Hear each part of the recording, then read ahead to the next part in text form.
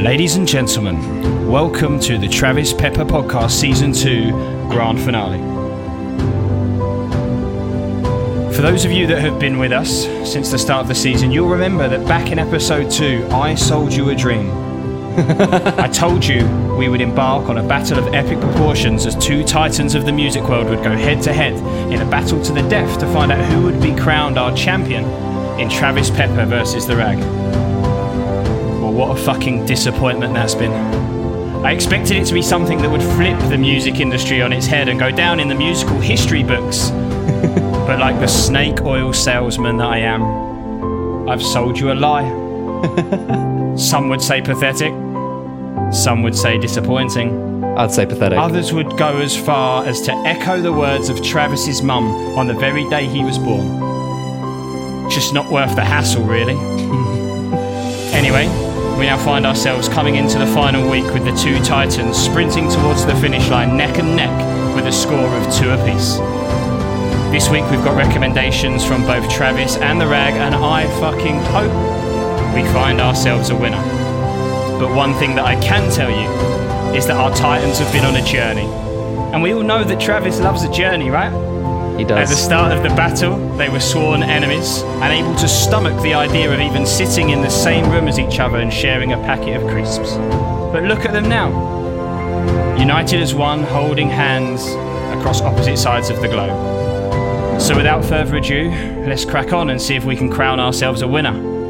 I really hope that for Travis's sake he wins, because as a professional musician and somebody that's career is built around music, it would be a fucking embarrassment if he was to lose to a random guy from Australia. But Travis, for the last time this season, mate, you know what to do.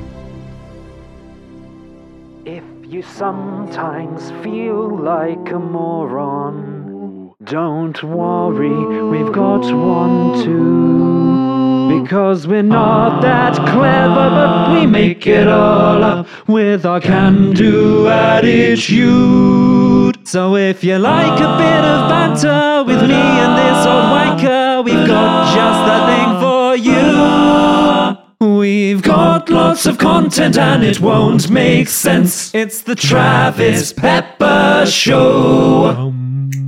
Ta-da! Welcome to the grand finale. Finally, we're at the finale. I'm happy to be here, mainly because this is almost over. We're one more episode to being over. Isn't life great?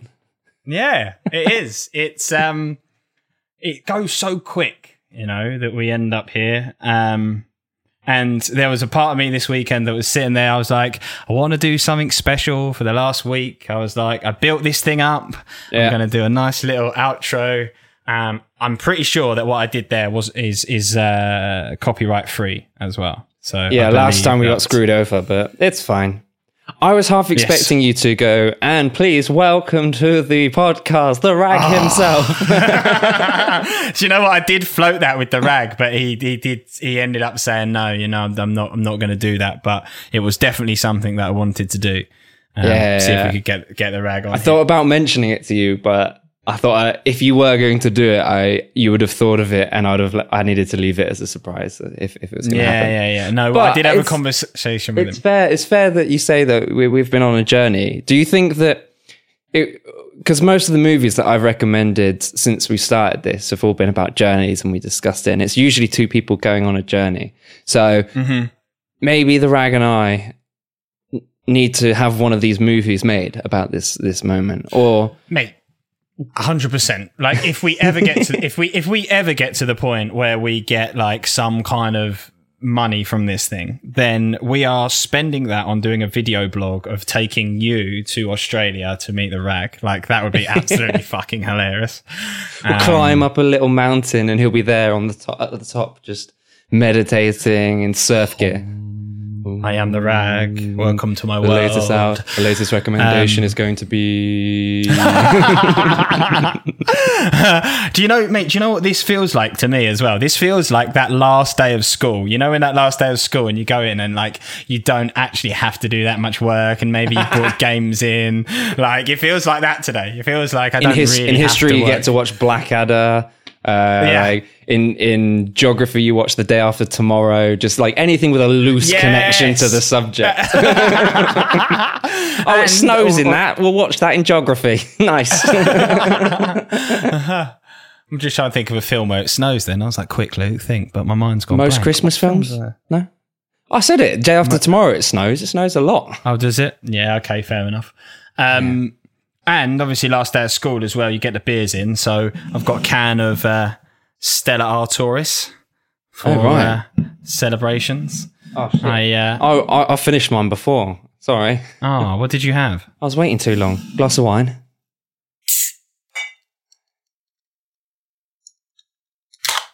There we are. So this will mean that I need a wee at some point in proceedings. Yeah, this is exactly what I'm thinking. Like, you couldn't handle it like a can of Brewdog before you had to go and piss. So, and there did you? Yeah. But this is the last week, so it's fine. It's loosey-goosey, man. It's loosey-goosey, baby. I've been misbehaving up until now, and now I'm allowed to. Yay! This is my 1 week where I get a little bit of a free reign, surely. Yeah, well, I don't know. I feel like if you were at school and you'd behaved as you behaved the entire time I've met you, you know, when it gets to this point where you're like, oh, it's the last day, I can muck around. They'll be like, not you, Luke. You've been mucking around all year. You're in detention all day. Yeah, one of those kids that's like told that the final day of school is the week before and you get chucked out the week before the actual final day. So do you know what? They did do that with not my year group. I think it was the year group after mine or something. They brought them in like the week before it was supposed to be their last day and they were like, today's your last day. Get out, basically. What? So that they didn't know, so they could, because they knew they were going to plan. They knew they were going to plan loads of shit. So they were like, okay, what we'll do is we'll get them in the week before and just then say, today's your last day. Like, you've got to all go home and not come back. So they didn't get that like final last day hurrah, that, you know, most that usually get. Well, for my last day of school, it wasn't that impressive because we got told we wouldn't actually get our exam results if we did anything for our last day of school. Okay. So one of my mates actually did something for the last day of school. And he'd never had a detention. He'd never been in trouble. He was very studious, very, very good student. So he decided that he's finally going to let loose. And he decided to cling film all of the toilets. So, you know, if you piss in it, it bounces off and stuff like that. That's a brave move, though, isn't it? In what way? In the sense that, like, do you want to be rummaging around in the toilets, the school toilets? I don't know. Do you know what I mean? Sometimes you just got to do what you got to do, you know. To get results, you need to deal with a lot of shit. So think on your feet in life. Yeah. So he did this, and this was at the stage where it was funny in school to just turn people's bags inside out, and like you got your rucksack and you turn it inside out, put all of their books back in it, zip it up. And so they don't know about it. And then when they've got to go to like their next lesson, they go to pick up their bag and it's got no arms or anything. So they've got to sheepishly run across school with a bag that they can't have on their back. I've never heard of that one before. So it was little things. And so we did that to his bag whilst he was out cling filming the toilets, and he had spare cling film. So then we cling filmed his bag shut as well. Okay. Yeah. So it was completely sealed. Like where we're going. So he comes back, and the deputy head of sixth form, he comes out, sees that this has happened, sees that a bag has been cling filmed. So he comes out all like detective style and goes, "Oh, I think I'm going to solve the mystery of who cling filmed the toilets." And so he comes out and he goes, "Oh, who did this to Anza's bag? Who did this?" And we all sit there sheepishly. Oh, I've met Anza, haven't I? Oh God, I've given it away. Nah, he'll like the press. Yeah. Have I met him? Yeah. He dressed up as a knight or something. Yeah. Yeah. He dressed up Jamie Lannister as my party. And Anza was there, and of course he doesn't want to dob anyone in, so he just goes, no, it's my cling film, it's all right. So the teacher kind of goes, "Oh, it's your cling film, okay," walks off, and then you get a little bit of a, "Hey, wait a minute, it's his cling film," runs back, and then on the last day of school, he gets sent home and suspended for like one day. So the entire clean record, the entire school, he gets sent home. And on his way home, he called my mum to tell her. Yes. He said he called it to tell her I've been suspended. And she was like, what did you do? He's like, I clean film the toilets. Andrew, I'm so proud of you. Your mum actually was proud of what he did. Your mum. Yeah, she's always telling him to like let loose and stuff. But live a little bit. I was a nightmare from the start. Like my first muck-up day, I was actually in year 7, technically, because teachers were checking people's bags on the way into school.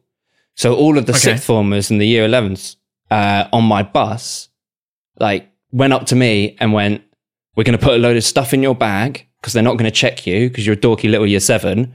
You need to meet us in the centre. Please tell me you were in year 11 at this point. That would have been hilarious. I did not change, to be honest. I did not change University was my time. University was my time. Oh, Christ. It's still not my time, actually. Keep telling yourself, yeah. But yeah, they used me to smuggle in a load of shit. And then they told me to meet them at break time, at the end of break time in this one place. And so I'm stood in the courtyard bit of the school, just on my own with my bag. And then suddenly they come running out the doors with the English teacher holding him, he's flailing. They run up to me, grab some duct tape out my bag and duct tape the English teacher upside down to the flagpole.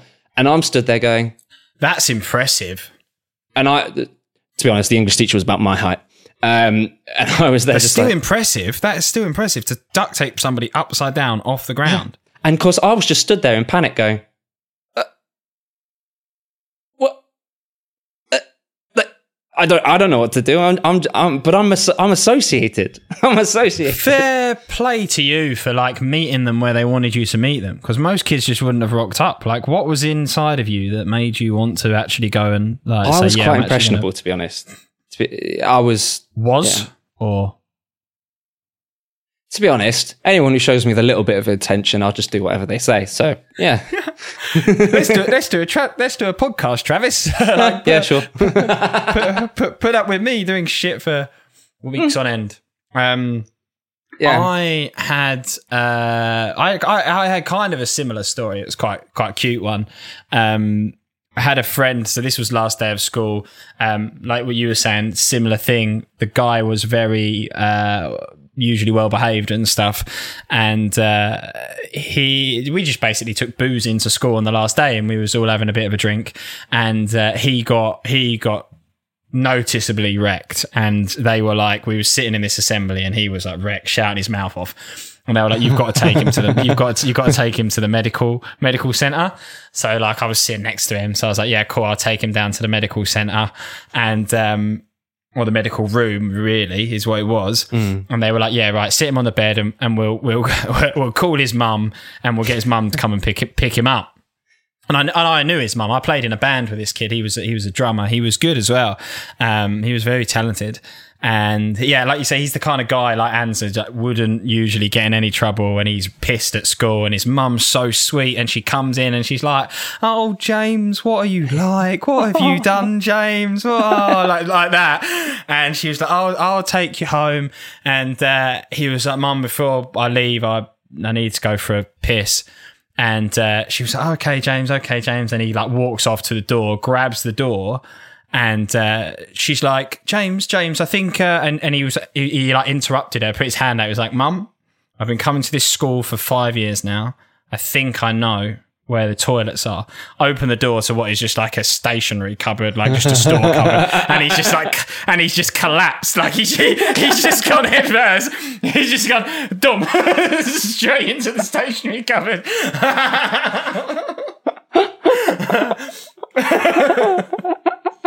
That's brilliant. Yeah, it was just such a classic. Like, "Mum, I've been here 5 years now. I think I know where the toilets are."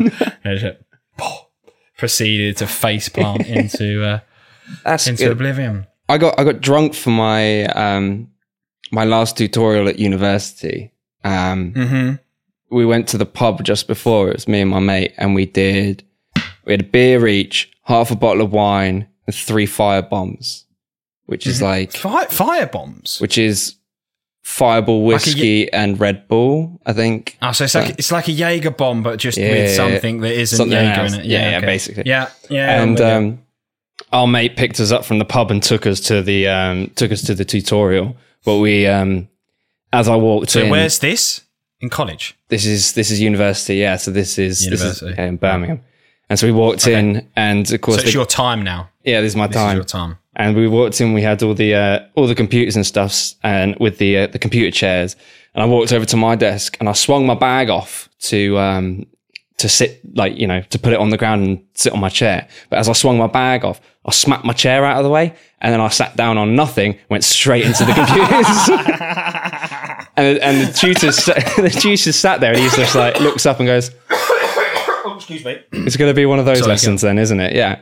Oh dear. But then I proceeded to. We had a hand in, and we had to be showing like our recordings that we'd done, and I was quite far ahead on my recording. I was really happy with it, so I said, "Can I show you what I've done?"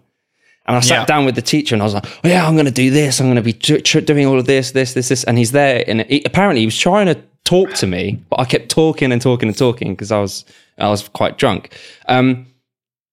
Apparently, I was showing him the exact same thing that I showed him in the last tutorial. Like, nothing had changed in between. And I was just going on and on and on. But the thing is, everybody else was using this to buy time to finish more of their recording as well, whilst I was there just embarrassing myself.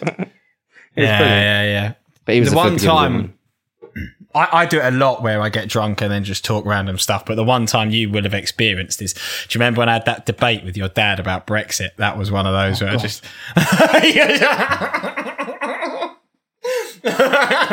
You know, some things are funny, and then some things are like that. It was, but this was at my birthday last year. My dad was pissed. Luke was. What, you were more pissed than I've ever seen you. The most pissed. That was the most pissed I've ever seen you. The morning after, when I woke you up for breakfast, that was bad for me. The only words you could manage were paracetamol. That's all you said to me that morning. until we got some bacon in you. Yeah. We've spoken about this incident many times, but that was one of the worst.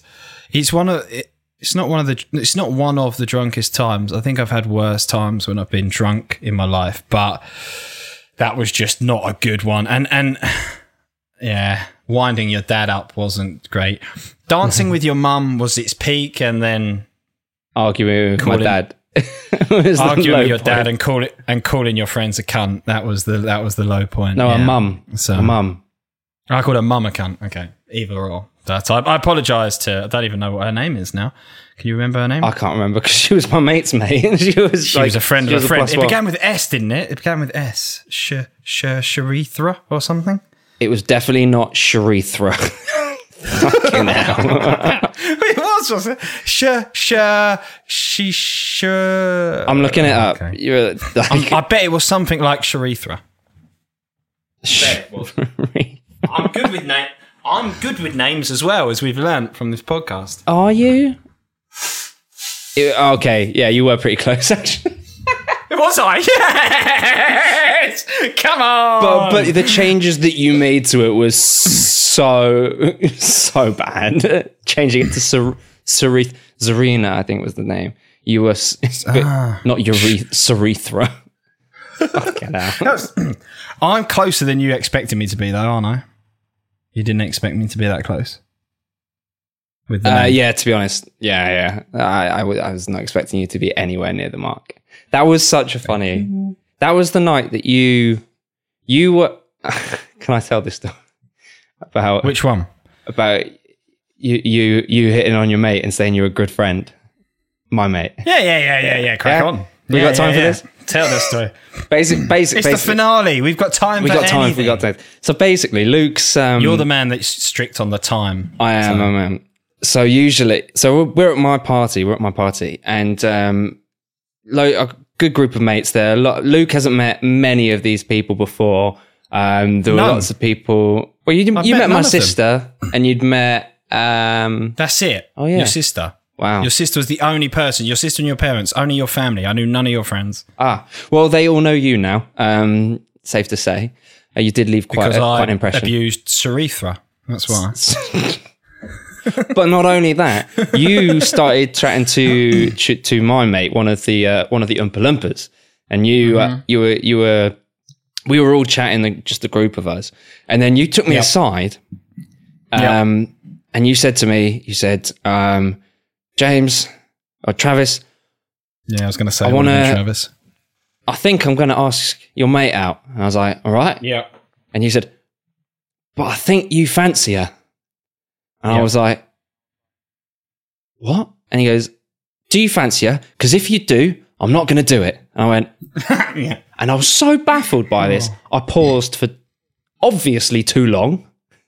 Because then you then went off and went, right, no, not going to do it. Not to do it. Not going to do it. Mate, I'm a good friend. I'm not going to do it. I would make that noise as well. I would go, no. And I was like, look, it's fine. He's like, no, I'm going to back off. And because you're such a good friend, you wanted all of my friends to know that you were such a good friend. So you started going through random people. And you started going around and you were like, mate, guys, I'm such a good friend. I've got such good friends to Travis because like he fancies this bird and I'm backing off. Like, I'm such a good friend. And you just go around person after person telling them how good of a friend you are. And then you're going around people and then I saw you got to Anza. You're about to get to Anza. And I thought, oh shit, this isn't good. Because you went up to Anza and you went, oh, I'm such a good friend. James fancies this bird. And I'm going to back off. And Anza goes, oh, really? Let me tell you what James did at school. And he proceeded to tell you of a time where he really, really fancied this person who I ended up Was it the same person? Yeah. Are we talking about the same girl in all of this? What a little No, whore. that was, yes, it's actually the same person. But he fancied her, and then I thought I was really doing a really good wingman job, and then she ended up fancying me, and we started going out. And so Anza told you this, and you went, oh, what?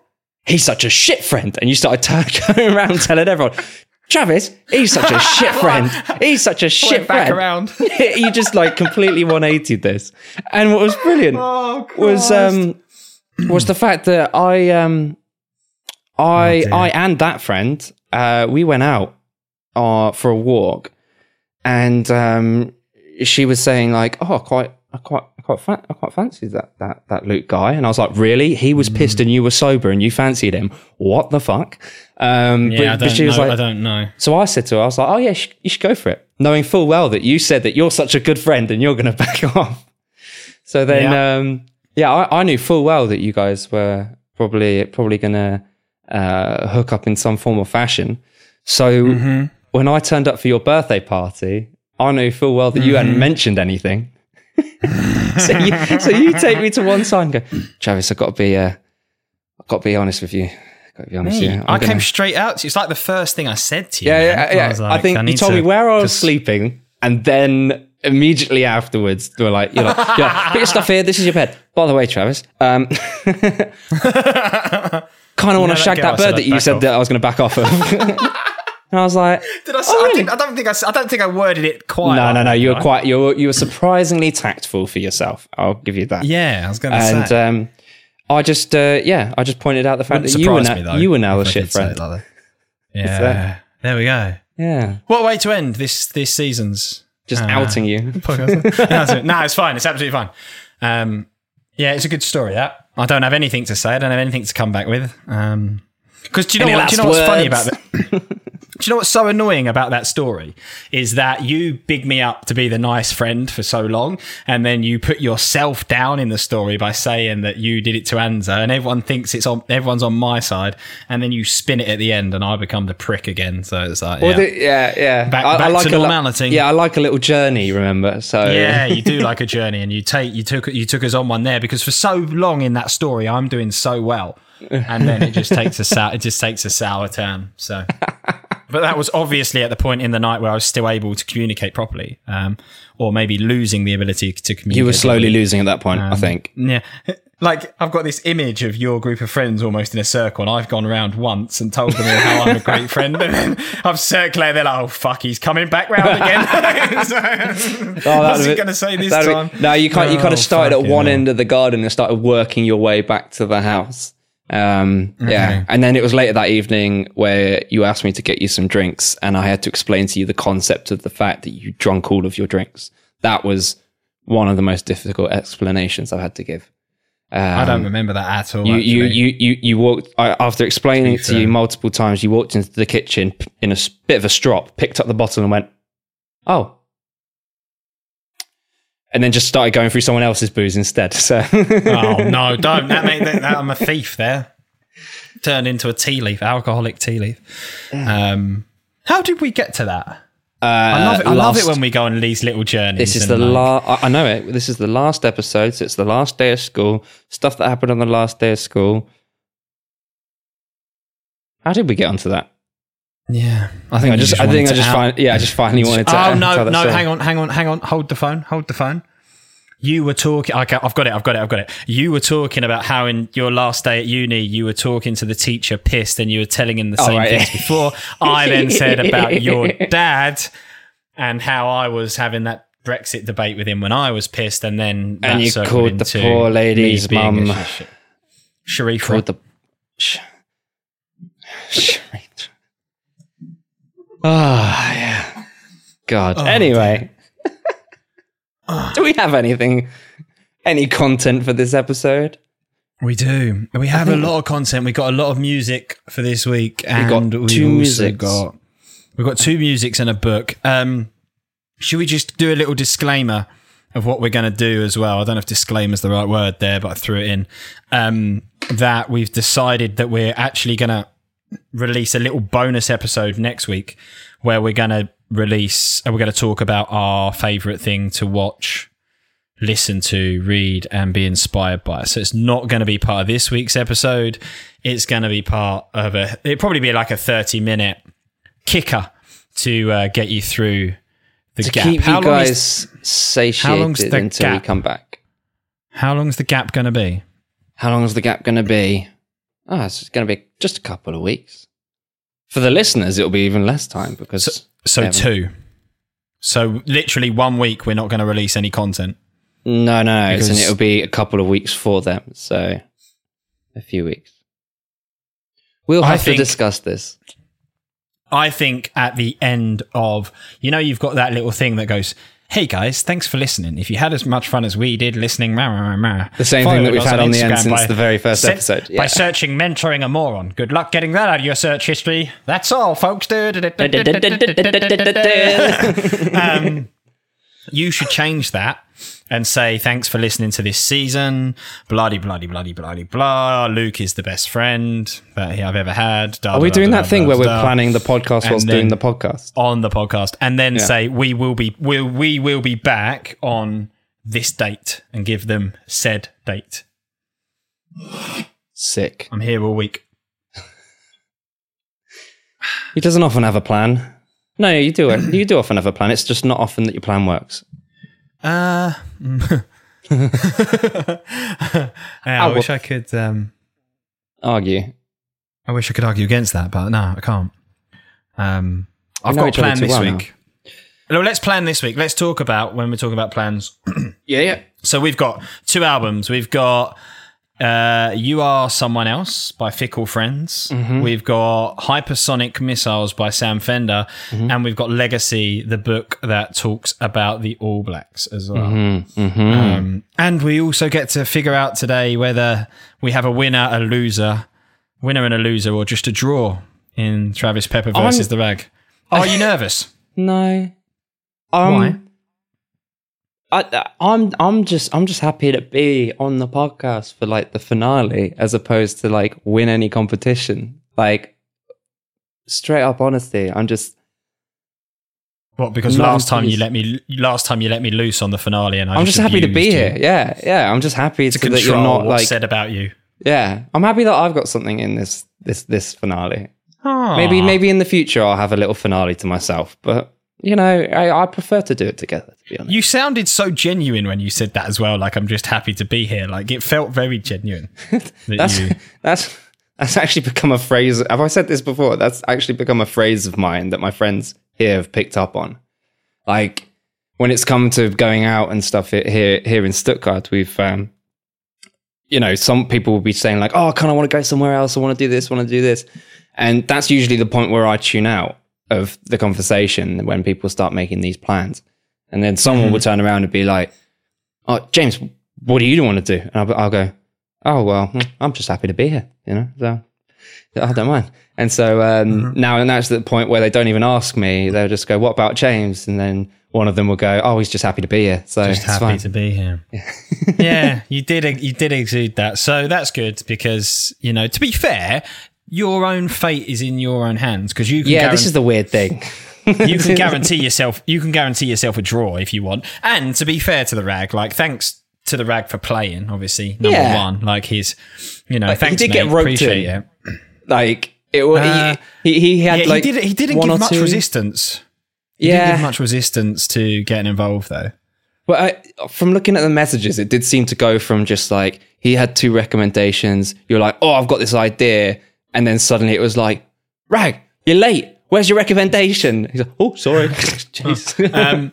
No, because the thing was, it came from the fact that you got wound up that at the end of season 1, he had the same amount of recommendations in the Travis Pepper playlist that you did. Did he?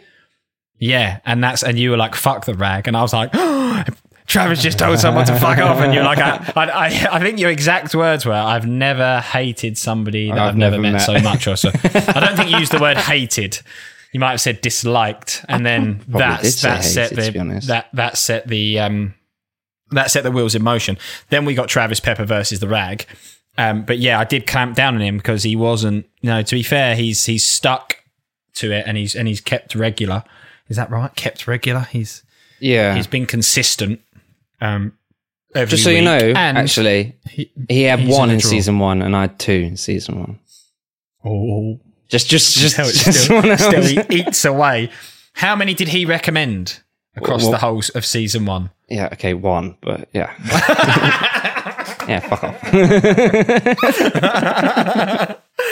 Oh, damn. Yeah, he did it. Yeah. So at the moment, the ones that have gone in for this season are 4 Steps to a Better You by Lime Cordial. 14 steps. I didn't know there were that many steps. Maybe I missed something. Inform, Educate, Entertain by Public Service Broadcasting. No. Oh. That was but that was me. This is just what's gone in. Automatic by Don Broco.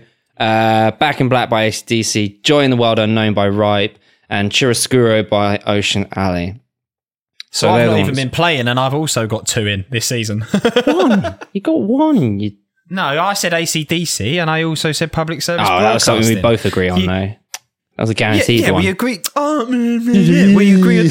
That's so childish. Luke's had a Stella. I'm gonna start throwing stuff in a minute. Yeah, no, but you said to me, what would you recommend? And I said AC/DC Back in Black. The words came from my mouth first, bitch. Okay. Sorry, I take the bitch back. That wasn't very nice. I'm not the bitch here. Let me just make that clear. So, what are we doing first, though? Are we going to go bit of book, and then bit of album? Okay, that makes sense because if we do an album first and then you find out the result of it, said album, and maybe it upsets you or makes you happy, it might affect your mood for the rest of the podcast. So we should probably get the book done first. So we're going to do my album last then. Great. Well, no, I don't. Whatever. Yeah, it doesn't matter, does it? Let's do the book. Cool. I'm interested to see what you think. Intro the book? Do you know what, mate? I've already read it, right? Yes, I've read it a very, very long time ago, and I'll admit I haven't read it fully again. I've got notes on it because I made notes on it last time I read it. Last time I read it.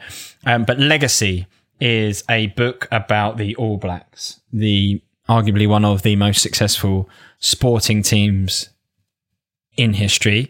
The New Zealand national rugby team, for those of you that don't know the All Blacks. Everyone knows the All Blacks, right? It's worth clarifying. Yeah, New Zealand rugby team. Nice. Yeah, the New Zealand national rugby team, the All Blacks. The guys that do the haka, they do that. That sounds like... it sounds like you were deflating. What the That's dodgeball, isn't it? You ever seen Ben Stiller in Dodgeball when he's got the Cobras? What they call it's Average Joe's Gymnasium and what's the gym? Have you seen Dodgeball? Oh, God, ages My brother ago. will be To be honest, listening to this now, watched- screaming at me. I watched Dodgeball in one of those last days of school. So Right, yeah. Well, when the Cobras come on, they do a like... and that's what my version of the haka sounded like. Anyway, I think Kiwis do the haka. deflating man was the better description for that. And this book is about basically the mantras and the mantras and the guidelines that the Kiwis follow, that they or the team follow, that they believe has led them to be as successful as they are. And the premise of the book is that if you follow these steps and you follow these mantras, your life will be perfect and you'll have no problems at all. Was that a good intro? That's a pretty good intro. So yeah, the book is the book was released back in 2013. I haven't been able to fact check, see if any of these facts are still up to date. But nonetheless, I'll be reading them off as if they're gospel. So that's how we do things on this podcast. You're usually the one to fact check quite a few things. So you can jump in if you know anything. No, that's fair enough. So as of the time of release, the All Blacks had won 75% of their international matches since they started. So this book dives into how they did this, what they did to actually achieve that, how they trained, what kind of mantras they had, and how it was managed. So it follows mainly one of the most substantial coaches called Graham Henry, who is the most seems to be. This is my only real experience apart from watching rugby that I've had knowing about the All Blacks. So he seems to be the guy who pioneered a lot of the later time of the All Blacks. But it's quite interesting. They get into by the end of the book, they have a summary of some takeaway points. They have 15 things that are meant to help with seemingly businesses. And this is where I got a bit confused with the book as well, because I was a bit unsure as to whether it was like, am I meant to be doing these things? If I start a company, am I meant to be doing things? What's the kind of application here? But they end with these 15 things that are required for success. And I assume it's to do with business because a lot of the parallels that they draw in the book are between the running of this rugby team and the managing of a business and how they get the team to perform. Because, to me, someone who doesn't actually follow sport in that much depth, running a sports team is just like running a business, but you get more obvious feedback in a sports team because you have the results that come out at the end of the match. Win or loss. You can't have that for business. Month on month growth or sales or... it's just not as immediate. You're right. It's not like in 90 minutes you get the result, win or loss. Yeah, and you know what you did wrong. Whereas if you're starting a business, it might be 2 years down the line that you realize what you did wrong and stuff like that. That's exactly what I did. 2 years with a shit brand name. I went 2 years with a brand name that was diabolical, and then realized, what didn't even realize was told 2 years later. So it's a different process, but seemingly all of these things apply when it comes to the running of a business. So the book itself, it combines examples from obviously the career of the All Blacks and relates them to other sporting fields, business, psychology, and of course they have Maori culture. So that is the origins of the haka that came from Maori. Luke trying to force that last bit of "we" out. That's what that sounds like. So. What were some of your favourites of these like mantra guideline rules? What did you like?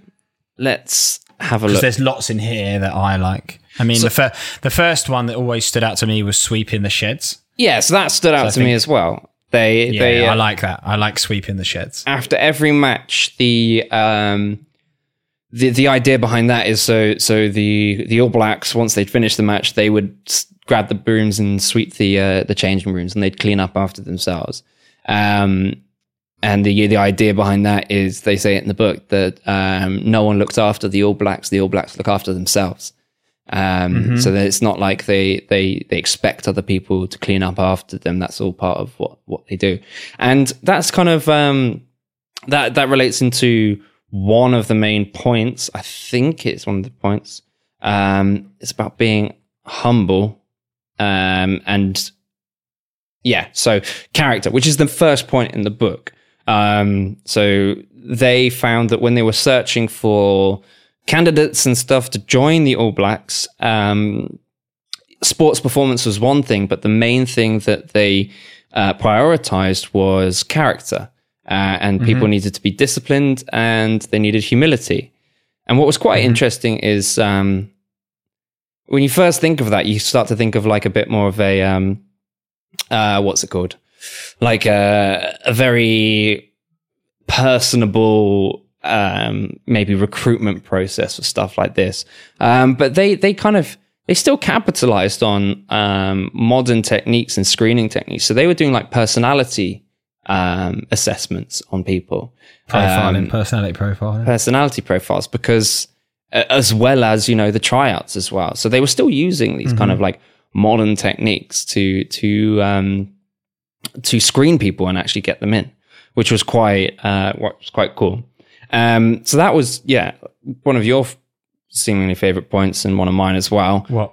Sweeping the sheds. Yeah. I've got the definition down. That says never be too big to do the small things that need to be done. Yeah. And I think that's so true, because like in business, not that I really know, but the stereotypical boss or leader is a person that is sitting at the top and barking orders and like, I'm too good to take the rubbish out, or I'm too good to do the washing up, or whatever it may be, because I'm above that, if you like. And I think that's a really cool mantra to be like, actually, do you know what? Nobody's too big to pick up a bit of shit or whatever it is. Clean up after themselves, or clean film the toilets, just get stuck in with it. Exactly. And they have the opinion, and they back it up with, and I think they talk about it later, so I'll revisit this. But in their eyes, performance doesn't just equal your talent. Your performance is talent plus your character, your behavior. And they said every time that your character is the bigger priority over talent, which was cool. Which is quite interesting. The other point that I really liked came quite early on in the book, and that was what to do when you're winning, when to change and how to adapt. Yeah, I like this. A lot of businesses, they'll be at the top of their game, and then when something goes wrong, they'll go, "Oh, we'll have to rethink." Whereas the kind of mentality here in the All Blacks is to always challenge what you think is right, which I think brings us back to the playbook that we talked about last week, and the coach who coached Serena Williams, because his first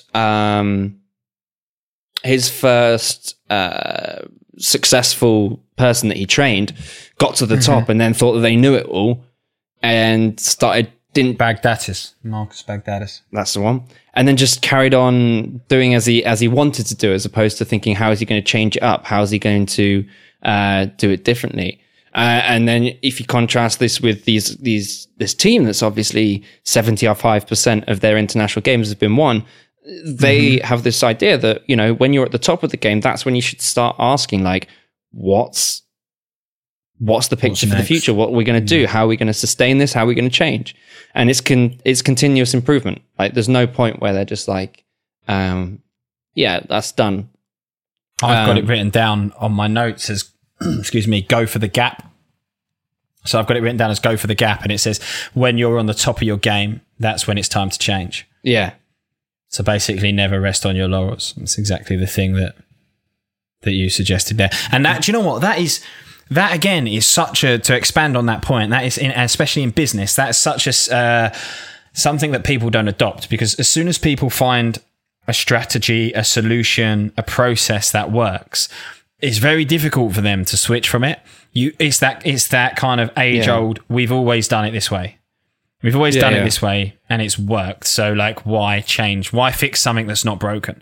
Yeah. So actually, like, I think this one, it's a really tough one to do. It's a really brave one, because when you're like the All Blacks, and I just did fact check it, by the way, they've actually got on their website 77%. 70. Seven. So like the 75 was close. Yeah. They've got a win rate of 77 up to 2019 on their website. Yeah, it's crazy, isn't it? 77%. So like, when you're that good and you're winning and you're doing things right, it's brave to change something, because if you make a change and it doesn't go to plan and you start to see a decline or negative impact from that change, that costs somebody their job in a business, or it costs a coach their job if the team starts losing. Yeah. So when you're at the top, to actually have the bollocks to then say, we need to keep changing. Yeah. Otherwise we're going to go down. Because there's obviously the downside to it, because there are companies that, you know, they panic when it starts going well. And so they might not change for the right reasons. They might change because they might attempt to change to mimic someone, or they might just try and change for the sake of changing, as opposed to trying to come up with something new and beneficial. Because, you know, I've worked with companies that have actually changed the very thing that made the company appealing in the beginning. And it was something that, you know, you had customers that were loyal and they really respected ... But then that changed, and then the continuous change made it an unreliable brand, something that you couldn't rely on. So there's one thing to actually just change when you're top, but there's also the ability to change correctly. And I think you can't really do this whole adapting thing unless you do a lot of the other things that they talk about in the book. Like, they wouldn't, if they were just doing this, let's keep changing things up, it wouldn't go that well if they didn't have, you know, the good characters in their team. They didn't have some of the other things, which is the willingness to learn. Was a point from the midway of the book, which is they said that the whole business is a learning environment, and the biggest learners are the teachers. So if you're teaching, you're learning as well, and the teachers are the leaders, and they've got to be open to the opportunity that something new might come along, which is really good. That's something I think. So this book was written in 2013. So I think quite a few of the points in this book are, to me at least, kind of common knowledge these days of like how things should be done. There are some things that people just don't get and will never get because they're stuck in their old ways. But I think a lot of startup businesses and a lot of modern businesses are really aware of these kind of points. For example, purpose, like why are you doing this? Like, understanding what drives people, what people need, and stuff like that. Because, you know, lots of companies, lots of big successful companies are doing stuff like that. They're giving their employees different perks for working there, giving them a reason to come into work other than the paycheck and stuff like that. But I've also seen that implemented really, really poorly, which is just like, hey, we're not actually going to give you a raise, and we're going to try and give you all of these bonus discounts for all of these different places, which are very specific for specific people and stuff like that. I think a lot of people can easily take these the wrong way. And I feel like a lot of people do, in just an attempt to be modern and hip and chic and stuff like that. And people go, oh yeah, it's not just about the paycheck, and then it's at the end of the day, it's like, oh, you got to find out what drives people. But if you're not talking to your employees and you're not understanding what drives them, then you're not going to know. And sometimes, if someone gets a little bit of extra money, then they don't need to worry about making bank at the weekends, and then things start. Then they feel more happy to come into work. So it's not just like nothing to do with the money. It's about actually finding out what people need. And the purpose of the All Blacks is part of their responsibility. Like they have a what's it called? They like putting on the jersey, the uniform ritual.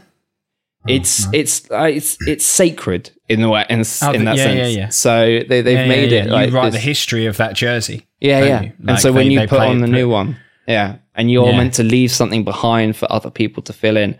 For passing it on, passing on the jersey. And it's this wheel, and they talk about this in the book because it's such a respectable and successful business team, way of life. You have kids wanting to be an All Black.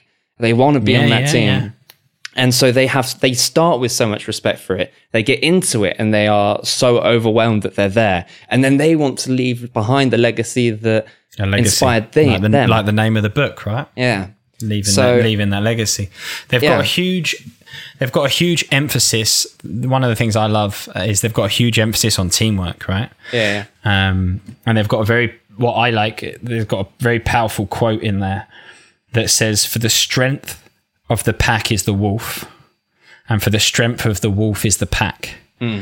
Which is basically kind of like saying that you individually are strong and you add to the pack, but without the pack, you are not as strong as you are on your own.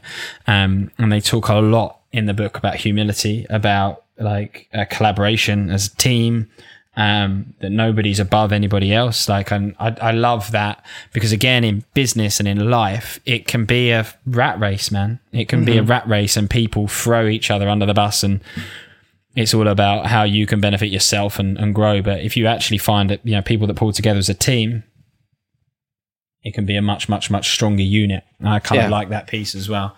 The other piece, there's two other bits that I like.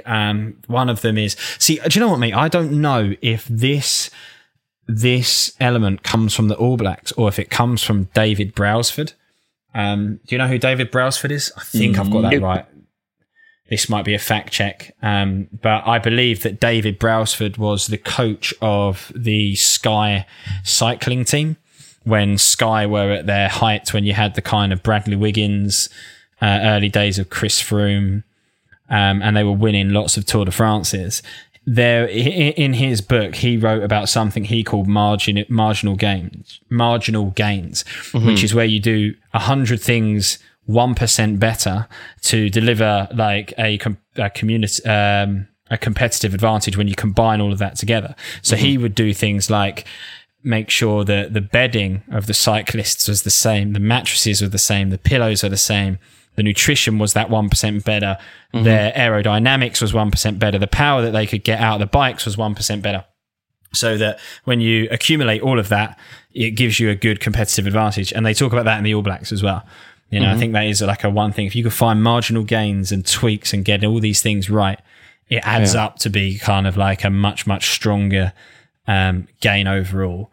And I think that's in this book, or I've just taken that it is in that book. That was one of the things that I was. They talk about him, and he was doing stuff also like spraying. They talk alcohol. about David Brailsford, do they? Brailsford, he sprays like alcohol on the wheels of the bike, so they have that little bit extra traction for the first 100 meters or something like that for the Tour de France. And it was just these little things. But I like those points, and the rest of the points in the book, they're good points, but I don't want to say that they're outdated, but I feel like a lot of them are common knowledge now. Like the marginal gains one is something I've seen in most business seminars and stuff like that. So I don't think this is What about particularly groundbreaking. what about a little water seeping through a small hole may sink a canoe? What about that one? I like that one. I don't remember. And again, it's common knowledge, but it's just a nice one, I think. Yeah, it's nice. It's a short read. I think it's nothing wrong with short things. I think it's sometimes. I think it's. I think it's good for someone who really likes rugby and is really business conscious or business aware. You didn't enjoy this book, did you? I can sense. I didn't not enjoy it. Like, I was reading it and I was kind of like, oh yeah, cool. Oh, that's right. So if it was 2013 and I read this book, I would probably like it a lot more than I did. It was interesting because I was like, oh, cool, the All Blacks. But I felt like, because I watch rugby. I enjoy rugby. Out of most team sports, it's probably my favorite. But there's a lack of what to do. Like, it's mainly just a list of concepts with some interesting history surrounding it. So, but there were bits in the book where they were saying like, oh, and it was their game against France, and it was really, really bigging up. And I'm there going like, oh, okay. So how did they actually deal with this? And they were like, there was a little bit of team building, and they won. And I was like, but what's the objective stuff? Like, what happened? Like, what did they do? And because it's such a short book, I feel like it could have been a bit more universal if it had been a bit longer and gone into a bit more detail on like actual takeaways. But like, the marginal gains thing, for example, they were just like, oh, there was this guy that did this, pioneered this. Okay. Cool. Like, but it didn't actually list how the All Blacks actually got those marginal gains. It said they did it, but it didn't really give any examples. Like, I don't know. Sandpapered their fingertips so they could grip the ball better. Like, there was no you fucking tuna. I don't know.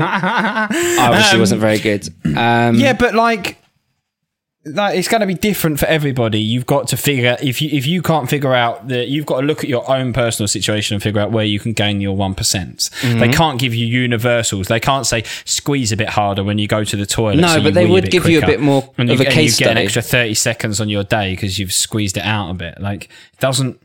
They can't do that. You've got to look at your own but they said that they reviewed. They reviewed the performance, but they didn't say anything about actually reviewing the performance. They said that they did it and it was important to do it, but they didn't break down like how that affected this. Obviously, it did it really, obviously good. They're winning lots of matches, but there were points in the book where they were just like, oh, and there was a lot of pressure on this game because they had to come back, and I was like, come back from what? They've been fucking winning the entire book. Like, I haven't. It was just like a high for the entire book, and at no point did you feel like they really needed to like turn it around or anything like this. So it wasn't really a story. It didn't feel practical. But like I said, if you really like rugby and you like business, then it might hit some notes for like people that might make more sense, because they were like, and if you remember back like this time when this happened, and I'm like, I don't know that and how it happened. So like, maybe if I had a bit more background knowledge, I'd know how they applied it at the time. So I feel like what you're getting at is a little bit the same way that I felt about kind of Feel the Fear and Do It Anyway. Like, it's a good book and there's good stuff in it, but it's kind of becoming common knowledge. Do you know what I mean? It's kind of like, but I would say Legacy is a bit more expansive than Feel the Fear and Do It Anyway, because Feel the Fear and Do It Anyway just talks about feeling the fear and then doing stuff. Kind of, it does expand. Because I'd say Feel the Fear gave you far more as a reader to do. Like, they gave you all the things that you could actually go away and do with all the writing up. Like, so, have you done any of that? No. So when we discussed Feel the Fear, we both agreed that we'd read other books that actually like resonated with us a bit better. But there are people out there that would read Feel the Fear and benefit from it. And like they'd be able, and I could objectively go, yeah, there are some people that I know, if they read this, implemented this, I think they'd do quite well. But this book, there's not really anything that I could give someone else to implement. Like maybe if my mate liked rugby and he was starting a business, I'd be like, hey, have you read Legacy? This is the book. Yeah, this is the book for you. But for me, like thinking about things like that David Brailsford's, marginal gains, sweeping the sheds, like the small hole in the canoe, being changing when you're on the top of your game, having what's the word? Humility? Is that the right word? Humility. Yeah.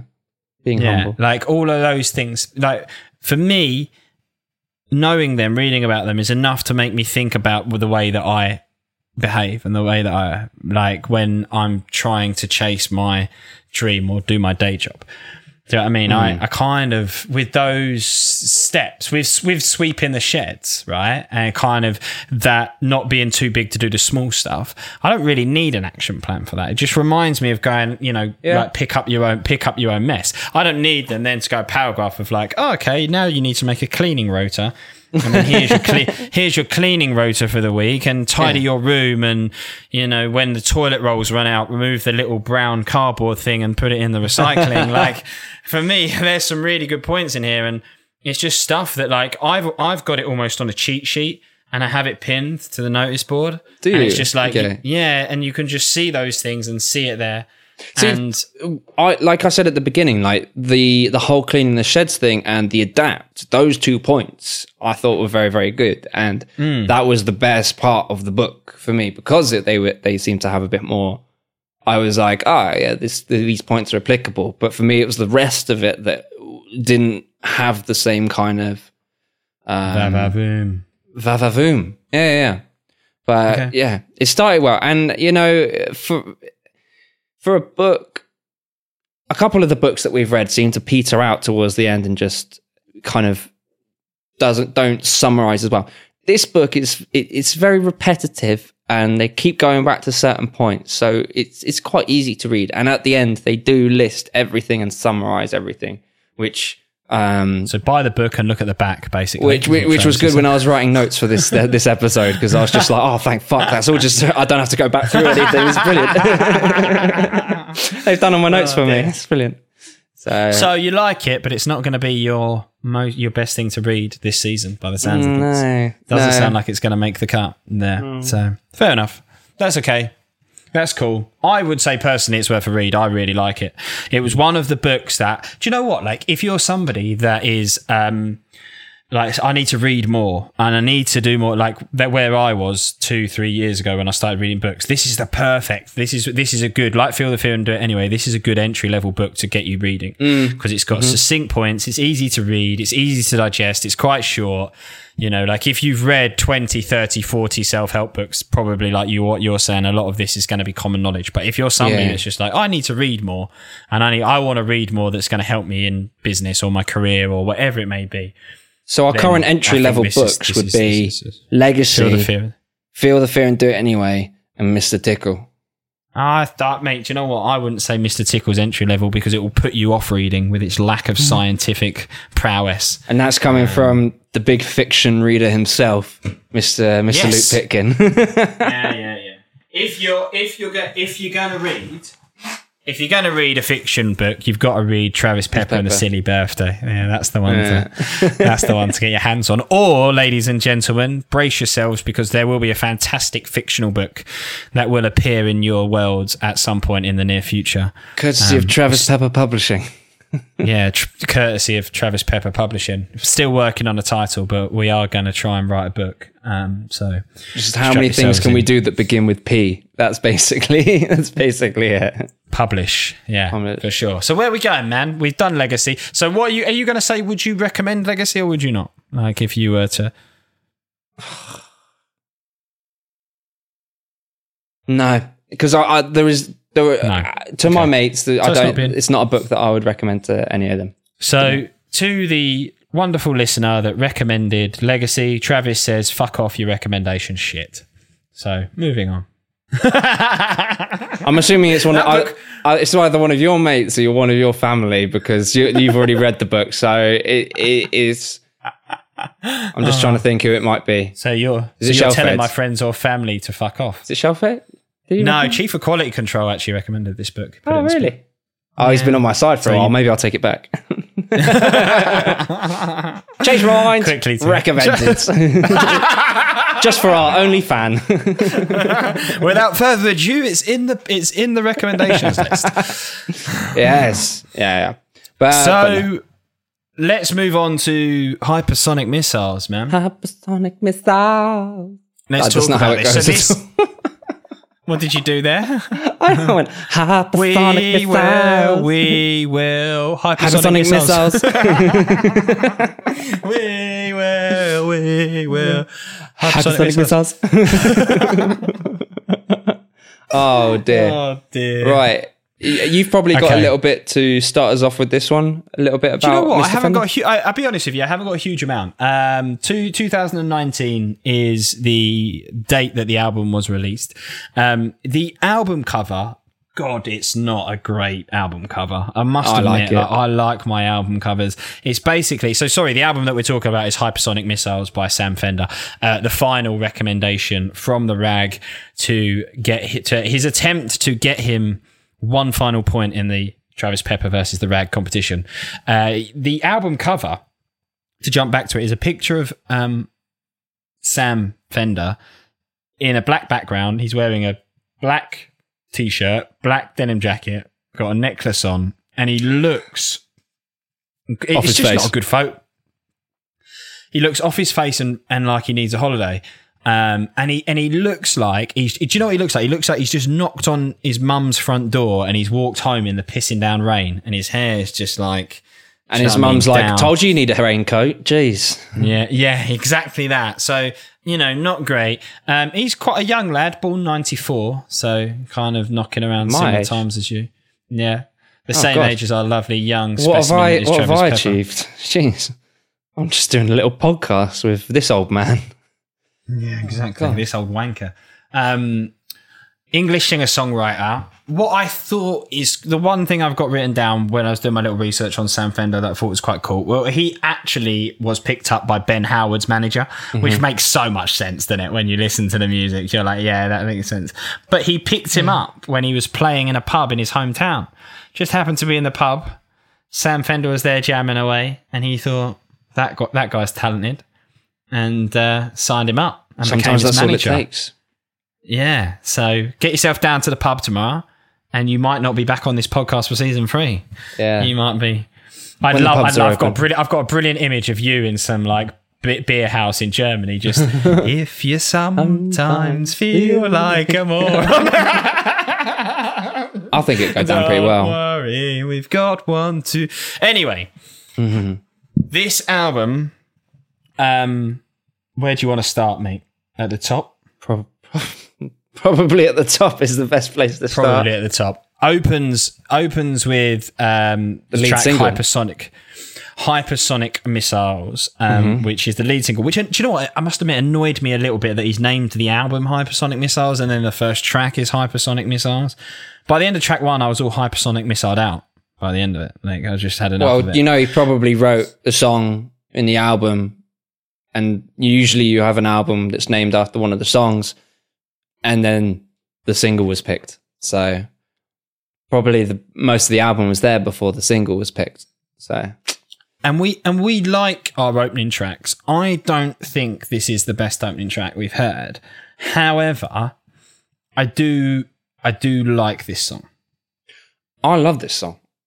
I heard this song before, and I loved it. And you're going to hate me for this. I was worried about listening to the album prior to the podcast because I thought the same thing that happened with The Hunter would happen. And I know you like The Hunter, but to me, The Hunter have 2 songs, Bonfire, which is casual, and they're bloody amazing.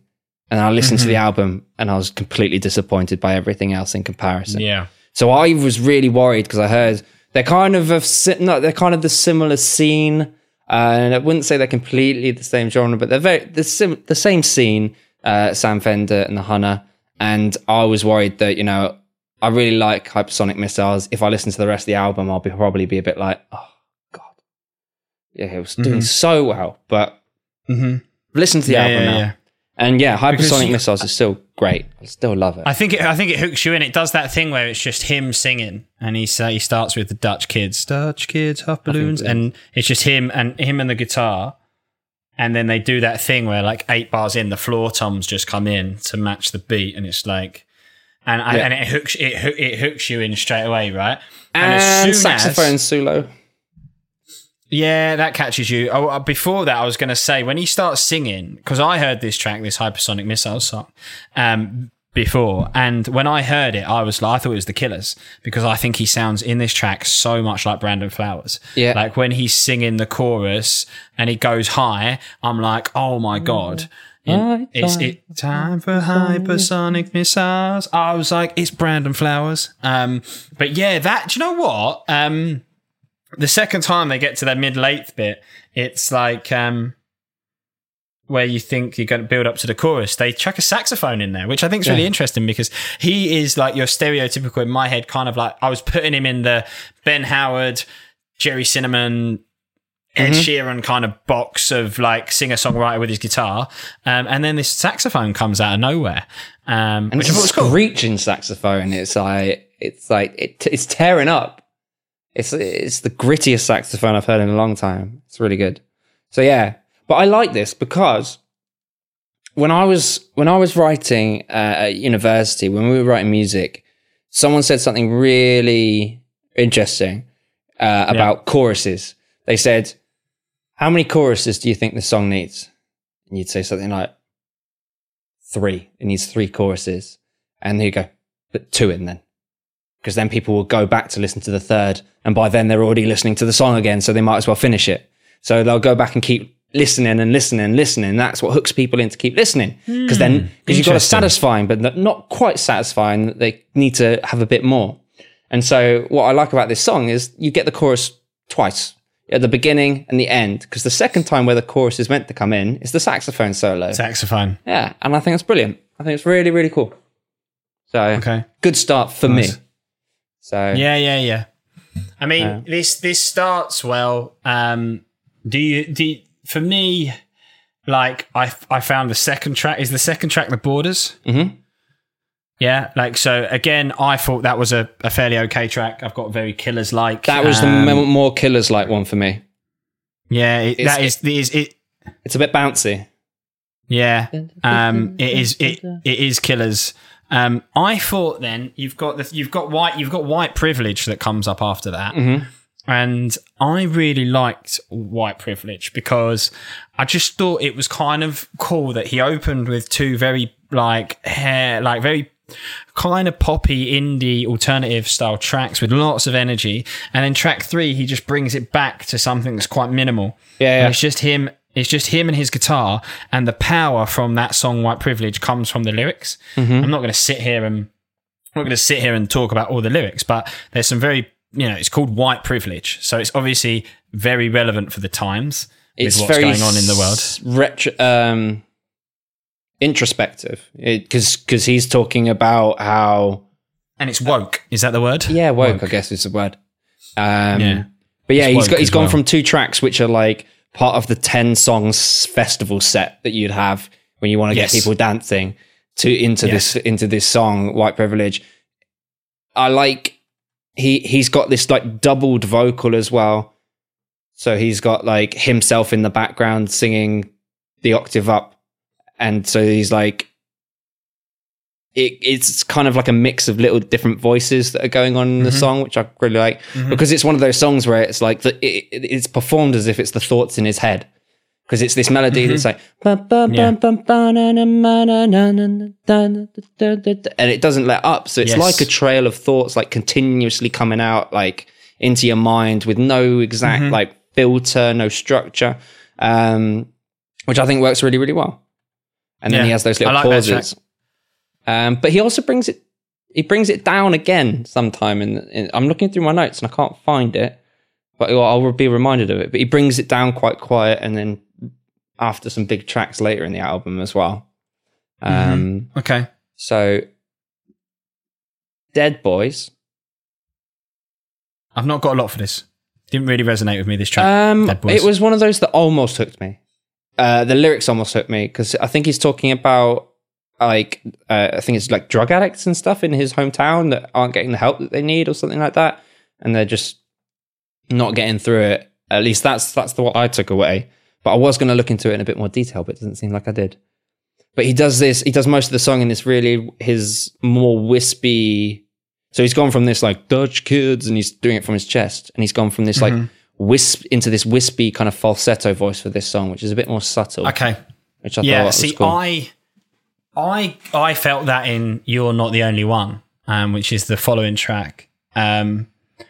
It's, for me, I've written that his voice has got a rougher feel to it. That's the way I've described it. It becomes more gravelly than the polished Brandon Flowers vibe. It's got a desperation to it. And I don't know if You're Not the Only One was the slower song that you were thinking of, but this song's quite slow, fades in with the guitar at the start. It's very soft. He's got some electric drums in it. Like he's got a drum machine. Drums in it. And it's worth waiting because you get to 3:23 and it's almost like I love these tracks. They're like progressive, they're slow, and then like 3:23 comes and it's just another screechy guitar solo, and then they do the sax thing again, and I'm like, they've done it again, and they've hit us with the sax. Yeah. In my notes, I've got there's some awesome sexy bass licks in there, but I've also got written in the notes. Hey, the sexy sax solo is back. So yes. This is in my notes for that as well. Yeah. So like, and you know what I got? I got a holy vibe. I got a holy vibe. You know, like when we spoke about Don't Call for Love Like a Dog and whatever it's called for Hopeless Lovers. Pretty Strays for Hopeless Lovers, from that holy album. When the Storms will come, they're tracks that like start slow, build up, and then have these wicked kind of like guitar solo vibes in them. Yeah. And the sax comes back, and the sax is different, isn't it? Because again, you talk about the Ben Howards of the world, like not many people chuck a sax in there, so I like that. Yeah. It's also got like the way it builds up the song. So he goes up, he's building up with the vocals. And then there's this high bit that's just at like 2:45. And it's going, when you're wide awake, or something like that. And I just remember that bit thinking, that was worth waiting in the song for. So the song's got this slow build up. And then he goes for this really he goes for this high note. It's quite powerful. But then he brings it back, makes with this kind of like retrospective style that he has, and and then he breaks into the guitar solo and then the saxophone solo. So this was the first song which I wrote notes for, like after my listen. Like it was this where I had the first things that I wanted to say after listening to the album on repeat, mainly because bass guitar and a little vocal hook. And that's it. So. Yeah, that was the highlight of that. So, Play God. Now we're talking. It's a really wet. This is awesome. Flangey guitar. It's this single note on the guitar. It's so Fleetwood Mac. This song is the most Fleetwood Mac thing I've heard in a long time. And it's like. Yes. It's brilliant. I don't know what else I could say about this song. It's groovy. This should have been this moody as fuck, this song, and it's wicked. Yeah. Play God is my Play God or That Sound are my favorite. Well, this is the funny thing, because those two are the most old school tracks on the album. I really like those two tracks. I think Play God should have been his opener. I think that's a wicked track to open the album with. And I think the whole premise of like playing God. And here, this is where I've started to feel like he reminded me more of James Bay in this kind of like, it's got he has some James Bay moments to it. Yeah, he's got like James Bay has an attitude. I don't know if you've ever seen him live, but he's so confident. It's unreal. Like he exudes confidence, the man. It's like it's a song which has swagger. Like all the other songs are quite reserved. Like you could imagine him in a big baggy hoodie with a guitar, kind of looking sheepishly at the microphone. But in this one, you got a kind of like he's like, you could imagine him moving. He's in a leather jacket with some like winkle picker boots. It's and rock. It's rock. Like tight jeans. This is a rock star song, and I love like after the first verse, it kind of builds up, and then it just like all the drums, the bass are in, and it's building up, and then just snap on the snare drum, and then it's back to just the guitar for the second verse, and it's like building you back down, gonna bring you back up, and it's awesome. Brilliant song, like very cool. So yeah, that goes big, and I said that the sound again. So I thought that one sounded a lot like Fleetwood Mac influence. The sound, I don't know if you had the same thing. This sounds like a live U2 song to me. What? The sound? Remind me, because you know what, I've done that thing where like I can't remember kind of what it sounds like, but I know it was one of my... This is the problem when I do 2 albums in a week. I can't play... myself. Dun, dun, dun, dun, dun, dun, dun, dun, dun, dun. Can I play it, or we'll get it? Oh yeah, okay, yeah. When you've done that, I've got it. It's got that delay guitar. I can imagine I can imagine Bono singing this in a bit of a stadium setting, or the audience just there like, yeah, this is awesome. Yeah. It's big, and then there's the bit where it goes to just the when my bridge. Head comes crashing down. That's an awesome bit when he sings that, isn't it? Yeah. Okay. And then there's the drums. Yeah, you got some rolling. I'm sure you got some rolling in here. There's a bit. Where is it? It kind of cuts out, and it's just vocals and drums. I love a bit where that's when he does it. That's when he sings "When My Head Comes Crashing Down." Okay, yeah, because it's the final thing, and it goes stop. When my head comes crashing down, and then it goes bang, and it all comes in again. Yeah, and it's like it's so obvious, but it's like very well executed, isn't it? Yeah. So it's not out of place at all. It's good. Yeah, I thought it was wonderful. Saturday, the next track. That's when he brings it back to being slower again. This is the one you were talking about. My notes on this are so fucking stupid. Right, so my notes go, not a big fan. Oh, apart from the break. Actually, that higher vocal scream at the end, that's really, really good. Whoa, he goes proper rocky on that. Oh, the lead guitar's cool. Actually, I think I am a fan. those are basically my notes for that song. Because like it's a bit not genre changing, but it's like it changes the vibe a little bit after he's had these two kind of big 80s influence tracks, and then it's like a bit slower, bit not groovy, but a bit slower. And I thought that he wasn't going to execute it. I thought he was going to not go as hard as he needed to, but then he does at the end, and he hits a belter of a note, and it's smashing. That I can't remember where it is, but it's just towards the end. He just hits this like screamy high note, which I'm just like, it's like, who is it? We've reviewed someone who's got a voice like this. It's not Jack White. Who am I thinking of? You say something. Don't know. We don't know. I don't know. All I've really written high. For what the voice. Yeah, he goes so high. It's brilliant. Not thinking back down. It's kind of Greta. It's Greta Van Fleet. Not Greta. No, not Greta though. It's Led. Daisy. Oh God. Because all I've written for Saturday is it comes back to being slower. That's all I've got. I'll tell you who is this. It reminds me of Goodbye June. I don't know if you know them. No, we've not reviewed them. No. Yeah, I know. I've gone past the point where it's someone we reviewed. I know I'm lost. Right, okay. It reminds me of a band called Goodbye June. Annoying me. I think you'd enjoy them. Where are you going? Bloody hell, do you think you'll do? That's annoying me.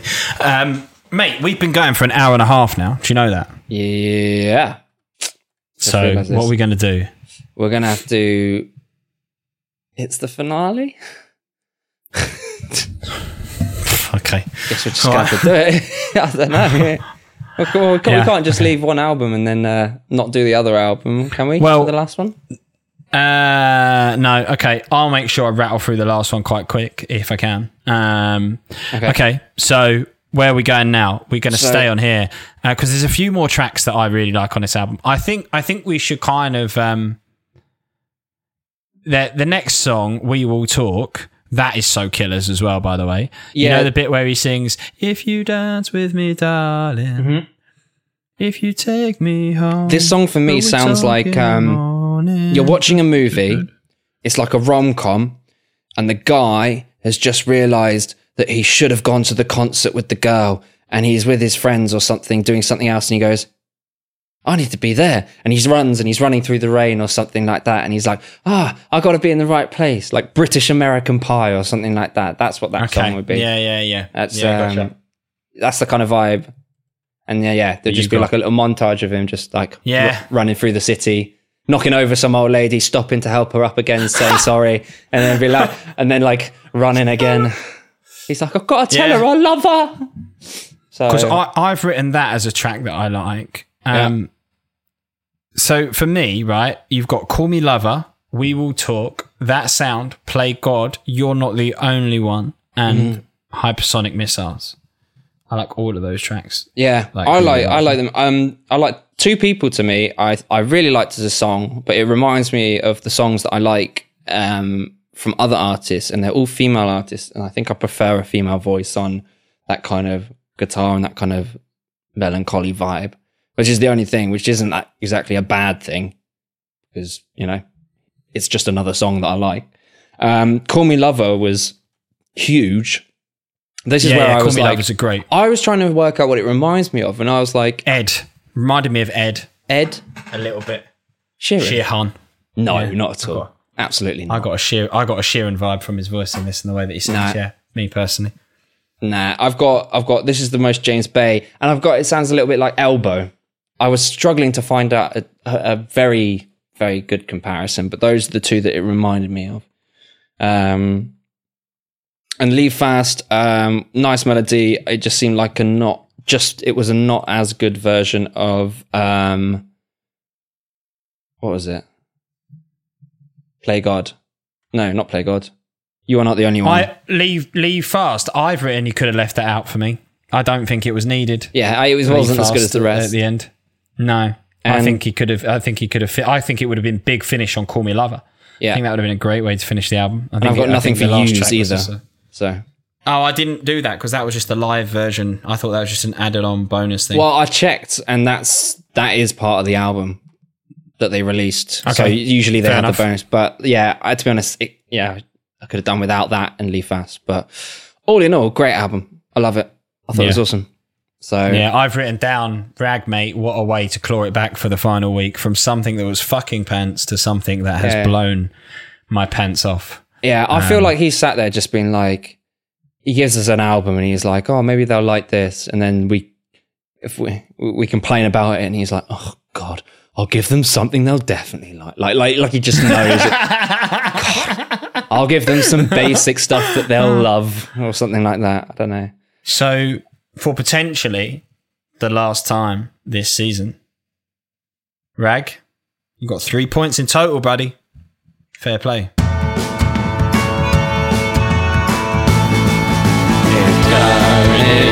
It's a win, it's the Travis Pepper playlist time. It's going in, it's a win, it's the Travis Pepper playlist time. So, Sam Fender, Hypersonic Missiles. It's going in the playlist, boys and girls. Go listen to it. So worth Enjoy it. Yeah, definitely. Okay, we are now at 1:30. I have done an hour and a half and I need a wee. So that's fair game though.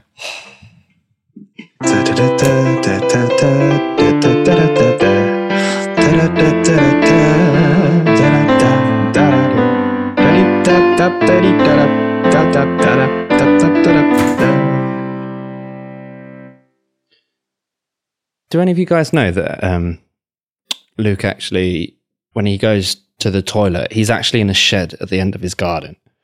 And I know how long it takes to get from that shed to the house. So I know for a fact that he's actually just peeing outside the door about, 3 or 4 meters in that direction. So it's kind of disgusting. It's very unprofessional. So I don't. He wants to do a road trip where we take this podcast on the road. We're going to have to keep pulling over and just for a little piss every now and then. So I don't know what it is with him. But I don't know what else we could talk about, really, because we've gone over most of it. Maybe I've got some embarrassing stories that I could tell about Luke. But he does enough just embarrassing himself, doesn't he? Yeah. But I'm glad that hypersonic missiles has gone in. I like it. Well done, Rag. I'll say that without Luke here. Well done, mate. Really, really impressive. I'd love to meet you, to be honest, because I'm still not sure what kind of person you are. And I've beat you up to be like this long-haired guy. Long-haired Jesus guy. I was just doing a little message to the Rag. So. Okay. Yeah, he's done well, man, and fair play to him. I'm a big Rag fan. I'm a Rag convert. I'm ragverted. You're one of the ragamuffins. I'm one of the ragstraverts. Yeah, I'm a ragamuffin. So, last album of the season. Last album in Travis Pepper versus the Rag. We're an hour and a half in. Let's go. Quick time. Fickle Friends. Are You Someone Else? Cool album cover. From a shit album cover to a cool album cover. A woman with no nose. Yeah, it's weird, arty, isn't it? Yeah. Yeah, it is arty. It's got that Picasso-esque style vibe to it. English indie pop band from Brighton. Yeah. East Sussex, formed in 2013. Mm-hmm. This is kind of... Do you know what this kind of slightly reminded me of when it hit me? Mm-hmm. It reminded me of an indie pop Don Broco. What? So when it builds at the start, and it's like do do do do do, and then it goes, and then it just hits you, and she's like, boom, you got up so early, something like that, doesn't she? Da, da, da, this night, okay, and then right. I just like with Don Broco, Super Love. I can't remember how Super Love goes off the top of my head. Boom, boom, boom. Boom. I just felt that with this. Okay, so like the same kind of attention to production, like the same kind of like composition of the sound. Like it it's not a direct comparison, but I was like, it's like Don Broco's indie pop brother, and I think you have you heard of the Naked and the Famous? I've heard of, don't know any music. Yeah, it reminded me of them. And like within the first 30 seconds, you've got a real good insight into who these guys are and what they're about, right? Like you feel that sound, and the sound is like it's a little bit infectious in the sense of just like, okay, it makes you want to move like a little bit. Yeah. Does that make sense? You just kind of want to have a little dance. Yeah. This was my summer album. This was 2018 summer album, I think it was. I can see that. Yeah. Like I can see that. The first track is called Wake Me Up, right? And weirdly, it reminded me a little bit of an EDM track. Like I almost feel like she is the perfect mold for singing over the top of an EDM track. And that's kind of a little bit like what they do. Do you know what I mean? They've got her singing over the top of a lot of synths, a lot of like poppy guitars, poppy drums. It could be, to an extent, not really, but it could be EDM. I found her like the second track I've got like Glue. It's called Glue. She, for me, as soon as she started singing, I was like Ellie Goulding. And I don't know if you feel that. Yeah. Yeah. I'm listening to it now, so. Oh, yeah. Have you got it on? Every time we've done a review, I've been listening to the album in the background because I forget. I can't do that, though. No. Because otherwise... Because you can't multitask. No, because otherwise it plays through the fucking thingy tuner. But what I started to see, like the cracks started to appear for me here. Okay, so because I found the lyrics in this quite cheesy. I find the lyrics throughout quite cheesy. Because she's like, I want to love you for the night. That's this one, isn't it? That's how this one goes. Because our lips are like glue. I guess I love you. I like that though. Okay. I like that. Our lips are like glue. It's like, you can't stop snogging someone and you're drunk, and so you're convinced that you love them. Oh, classic. This is my Arctic Monkeys. Okay. Yeah. Like, and do you know where these guys would be really good at? Like 2 PM at a festival when it's a sunny day, and then it's like you've got your purple lens glasses on, you've got your flowery shirt, you've got a pint in your hand, and you're just you've got a cider in your hand. For me. Swim I've written they're all about catchy choruses and jingly guitars. That's all I've written. Catchy choruses and jingly guitars. Yeah, which is what they've got. Sometimes that's all I need. For someone who likes quite interesting music, sometimes I do like just a catchy chorus and a jingly guitar. So. Yeah. Okay. That makes sense. Bite is the track for me that was my favorite track, and I don't know where that sits in terms of popularity. Okay. But do you know what I thought was quite cool about this track? And again, it's hard for me to kind of explain this one, I think. But when it starts, this track, it sounds like it sounds like the band are in the background, like they're really far away, like they sound like they're faded, and you can hear them. But they're EQing the band to make them sound like they're in a box, and then it sweeps them out again. It's quite cool. So it's quite simple but effective. But it's actually one of the least played songs on the album, I think. Is it? Yeah. See, I really kind of the middle. Yeah, middle. I'm just checking it. Yeah, well, I quite liked that, and they do that thing in this, kind of like what we were talking about with Sam Fender, where they lift her voice and then they drop it, and then they lift her and they drop it. But you know, it's effective and it works well. This is for me, right? What I found with the opening 4 tracks is I found them very fresh. I found them very exciting. I found them very... the sound quality was really good. But from here on in, I'll be honest with you, I started to find them quite annoying. Really? And because I found like it's the same thing over and over again. You know, like the Hard to Be Myself, again, going to the cheesy lyrics, she starts with I'm life of the party, but it's the bit where she's like, party with me, party with me, party with me till the day is done, party with me, party with me. And I was just like, I find it very basic pop song, and I don't mind the sound, but I don't know, I just found that track quite cheesy, if that made sense.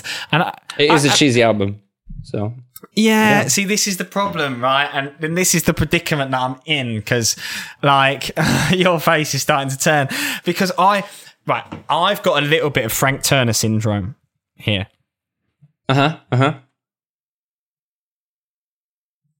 I really like the kind of opening few tracks, but then it starts to become repetitive. It starts to become cheesy lyrics. It starts to become, like... it starts to all blend into one track. You know how we're talking with Sam Fender and he's like, he does this and he slows it down, and then this is really impactful, and then he's got a song where the lyrics are really like strong and the guitars are down. And with these guys, I find that it's just 16 tracks of happy jingly poppy. And it's probably a little bit like Dealing With Me. Like at the start, you're like, it's quite energetic. It's quite nice. But by the end of 2 hours of it, you're like, oh. Well, you've done this on, what was the other one? There was another album that you said, oh, it's just not, it's kind of all this, it's Biffy Clyro. You're like, oh, they didn't really push the boat out, like they were just kind of the same sound. And I'm like, no, they didn't. They did push it out. But like, I get what you're what you're saying about this album. So I understand that it's very, very close to this like central sound, the central theme. I personally think there's enough variation. They kind of have, like you say, that EDM. They have like Say No More, which is very, very 80s. They got this really reverby drum sound, really washy. Lovesick's a bit funky. I thought you'd mention.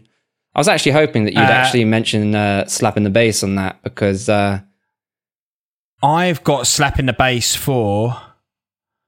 Yeah. Lovesick. Yeah. Okay. Yeah. So I've written, it's kind of got a summary Katy Perry vibe to it. The standout is the slappy bass that's in the background when she sings I'm Nothing But Lovesick. It's the first time I've actually noticed the bass be that funky. Maybe it's there. Maybe I've just not spotted it before. And they continue to do that thing where they bring it up and bring it down throughout. So I did notice because I wanted to say, every time you have previously said Slapping the Bass, Slapping the Bass, there's been no bass slapping. Like that, I've understood what you meant, but there is no bass being slapped.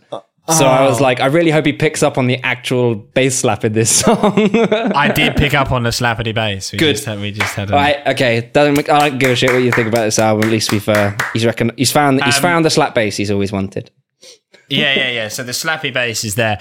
But the thing is, like, do you know what? Like, I couldn't finish the album every time I listened to it, because I've got Paris, Brooklyn, Midnight, She, and Useless that I just like. I'd given up by that point. I think this album is 6 tracks too long. I think it could be 10 tracks. Maybe it could be quite nice. Yeah. I think this has got the potential to be a good album, like a passable album. I don't think it is for me, but I think it has the potential. But I find it's too long, and it's too drawn out. Was my problem with it. And do you know what really got me is I was listening to it, right, and I was like, how did you not like London Grammar? But then you'd like this? It's so interesting. Because London Grammar was boring. London Grammar isn't boring. Yeah, they are, though. They're not. They're not But they are. Why? I think they have much more to them than these guys have. Nah, London Grammar just had ambient synths and barely memorable vocal lines. So,